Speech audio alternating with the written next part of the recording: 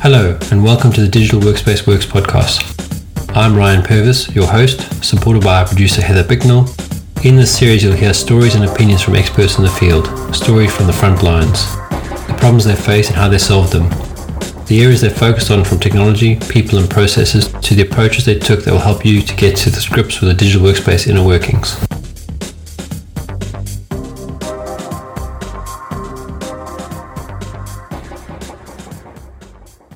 So how have you been keeping? I've had better weeks than this one, I'll be honest.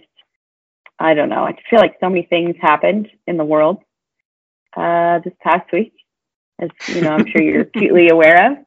And then one of my cats is pretty sick. So I guess the upside to that is that, so she's on a whole bunch of medications, but she needs them, multiple times throughout the day. And working from home, I can actually do that. If I wasn't working from home, be immensely stressful, or I'd have to, the whole how do you actually do something like that when you're supposed to give them, 4 times a day a medication? Well, I can share that from being a parent. Not that pet owners are not parents, because it's like it's a different kind of child. But my son used to get tonsillitis. Tonsillitis, you got to medicate them also 6 times a day with penicillin. And I remember, fortunately working for 2 different companies and having 2 different experiences. The first one would always say family first, but never really mean it.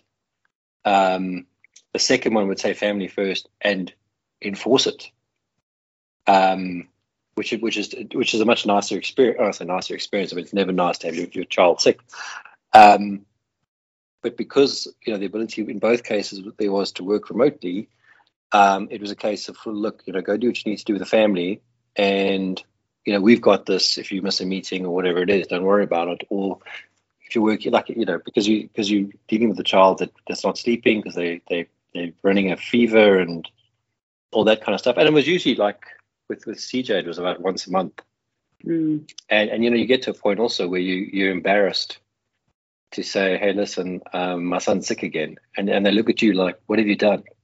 And it's the natural thing for someone to judge you, especially if they don't have kids. And it's just because he's going to nursery school and his tonsils were enlarged, and he wasn't at an age in the UK where they would take them out. If we were here in South Africa, it would have been the first time he got tonsillitis. It would have been one phone call and they're out. The UK had to wait till he was a certain size. So for a year, every month it was the cycle of, well, sorry guys, my son's got, I'd get a phone call from my wife, and she'd say, it started again, CJ's red. And red is basically his temperature's gone up so high, his whole body's gone pink.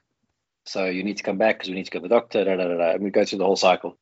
So when you work in this sort of digital way, it's great to have that flexibility to be, I was sitting in hospital rooms, replying to emails and working on stuff while we wait, because you sit there for 3 hours while you wait for someone to see you and all that kind of stuff. And as long as your job can allow for that, it works out quite well.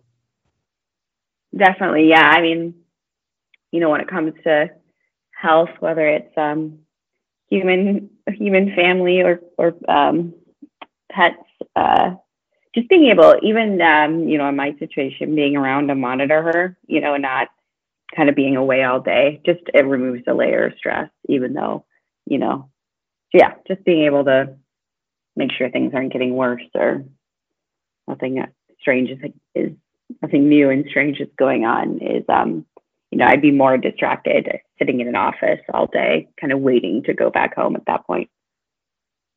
Yeah, well, that's exactly it. And that stress reduction you have because you're now there and you can see something change is huge, and it makes you more productive, I think.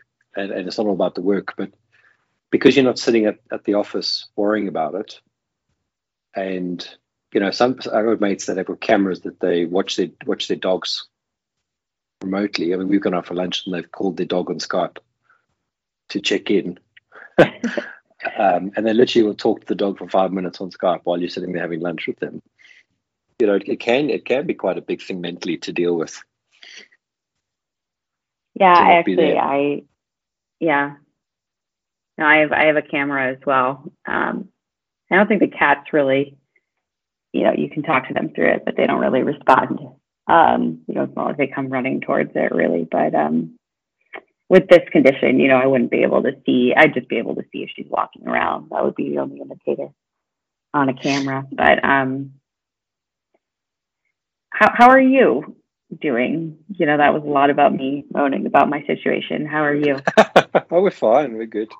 I mean, as good as we can be. I mean, the good thing about this latest revelation or this new variant is it's given South Africa a bit of good marketing for, again, things that we're good at from a medical point of view. So that's a positive. I mean, obviously, it scuppers our plans of going back. Well, at least this stage, we don't know if we'll go back when we think we're going back to the UK.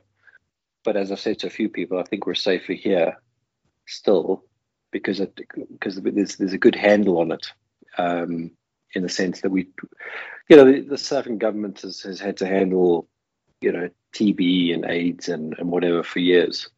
So there's all that infrastructure is in place. So just another virus is just another, thing to handle. But other than that, we're good. No complaints. I made the car. This is actually quite funny. I was up at 5, and normally what I do is the minute I'm up, I go for a walk, and I try to walk for 20, 30 minutes. And sometimes I try to run, or depending on how I'm feeling physically. I've had some trouble with my knee, so I'm trying to build that up. Anyway, so I go for a walk this morning, and I'm not even 10 minutes out, and it bloody starts to rain. So now I sprint back because I don't, it's coming. It's just like a flash rainstorm. So I get back in, and I'm sitting now. I'm soaked, so I've got my shirt off, and I'm sitting with my laptop, and I'm starting to work through emails and some stuff that I've been meaning to do, but I usually don't do because it's always so busy. And I'm in the middle of something, and obviously I'm catching up on emails, and I see an email that I replied to, and I said, "Yeah, look, we should have a chat about this." And the guy phones me, and it must be about 6 a.m, but because he's in Australia, it's whatever time it is for him, 3 p.m, 4 p.m. And I see the thing ring, but I don't stop myself thinking, oh, it's 6 a.m, I shouldn't answer the phone. I answer the phone, and we have like this hour-long conversation, and I keep thinking in the back of my head, what am I doing? This is like the whole point of being up early is to do work that you don't want to be disturbed during this time. Like, this is your time to do brain work, and you're letting yourself be pulled into a call for something that's not important, not urgent, whatever. It was just a response to an email. And it made me think about some of the stuff we've talked about having boundaries around your working time. Never mind that my kids are all sleeping and they're getting woken up now because I'm on the phone and all that kind of stuff. So fortunately, it was all the right time that they woke up. But it was kind of like I didn't enforce my own boundaries, and all I could think the whole morning is, it's really mentally ruined my day because I was doing the stuff that I've been meaning to do, and I just got into it. And of course, the Pavlovian thing, I took the phone call because it was ringing. Instead of declining it, I answered it. And did the person in Australia know that you're in South Africa? Yeah, they know. He knows fully, and he still said, "Oh, you're up early." I said, "Well, I'm always up early." And I even, there's actually a thing in the 4-hour work week about this, where any call you take, you actually have like a set speech, a script where you basically say, "I can do a call, but it's got to be quick." I even said to him, "Yeah, this is the time of the day where I actually get work done, where I don't want to be disturbed." And the guy didn't even register that this should be a short call. And it's one of those, and I think this comes into a mental wellness thing as well. I have found there are people that are so lonely because of working remotely. And I've experienced, even though I've got a house full of people, etc. Because you're not interacting with your work colleagues physically, you're not getting that stimulation that you almost crave sometimes. And for some people, and this guy's not one of them, but there are others where they just want to talk because they don't get the opportunity to talk about work stuff. So what should be a short conversation becomes a long conversation because they need to get it all out. Definitely. Yeah. I've experienced that as well. Yeah, that extends a lot of calls, a lot of meetings can just, and it's hard because it's like you don't want to completely cut that out or cut that off, but a lot of people do end up just on back-to-back calls all day. So it's hard to really balance making that efficient and then having time for any sort of casual interaction. Because then if you make time for that, if you set occasionally I would set 30 minutes in the week to catch up with a work colleague who in the office I would have interacted with, but working remotely, we had fewer and fewer reasons to collaborate essentially. So we would just kind of catch up and we talk about some work stuff and some personal stuff. And it was just by intentionally scheduling it in, I think that satisfied that need instead of trying to talk to everyone a little bit on, calls that were scheduled for a different reason. Yeah, no, it's a good habit to have just to catch up with people, but it's also draining. You can't sit today I've had back to backs the entire day, and I've had a half an hour gap before this call, and you just have no energy by the time you get to after 3-4 hours because you especially if you have a camera on, you've always got to be on and attentive. Whereas if you're in a meeting in a room, because you're all there physically, you can get away with making notes on your thing without staring at people. In fact, because you're in person, you're not staring. You don't want to stare at everyone all the time. It's rude in some cultures. But when you're on the video calls, you feel like you've got to be constantly engaged.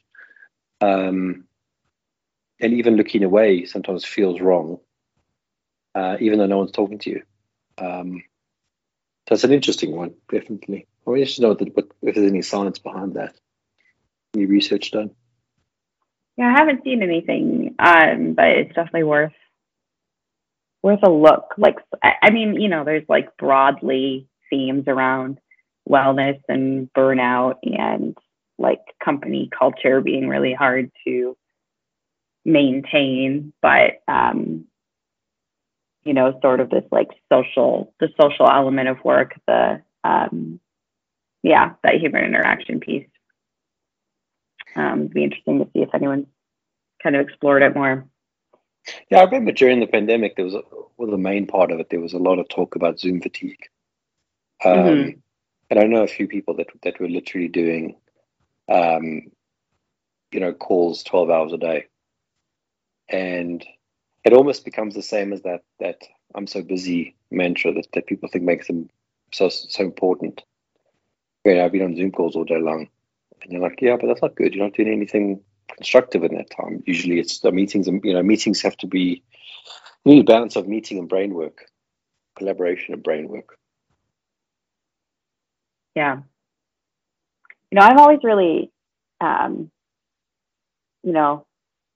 don't mind when people cancel a call or move a call, or I don't know if I've ever had someone say to me, I don't need to be on this, I won't attend, but I think people need to enforce those boundaries, and not just because, another call crept up at the same time, which is how it normally happens, but because, you're working towards a deadline, or you do have a family commitment that maybe, does that have to happen in that block? No, but is there a reason why it should, happen at that time that would make it better for your life? Your colleagues just putting calls on your calendar, they don't know what's going on with your full work and life schedule. So it's really up to the individual as well to let people know, or just enforce the boundary. And, you don't need to give your whole personal backstory, but I think the more people do that, the more it normalizes not attending every single thing.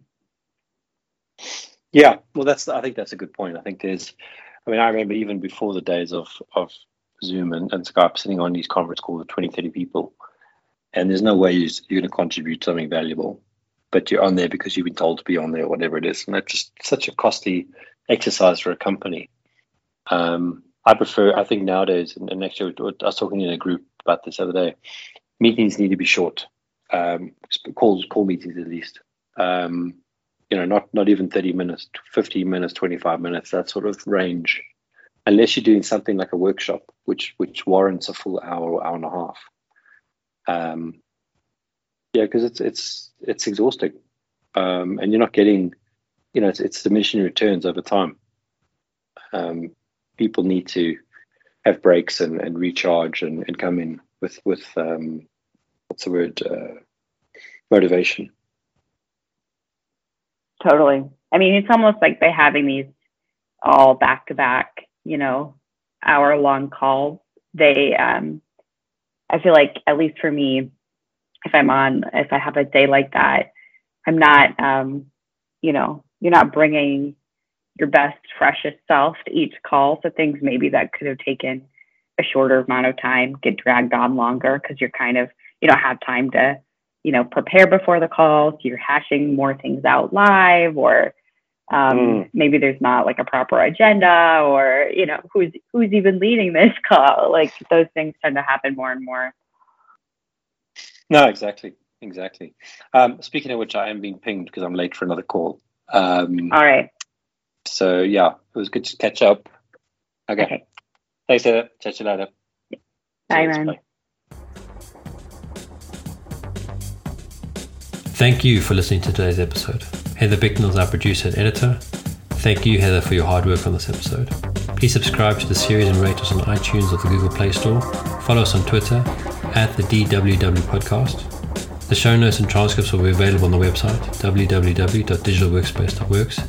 Please also visit our website www.digitalworkspace.works and subscribe to our newsletter.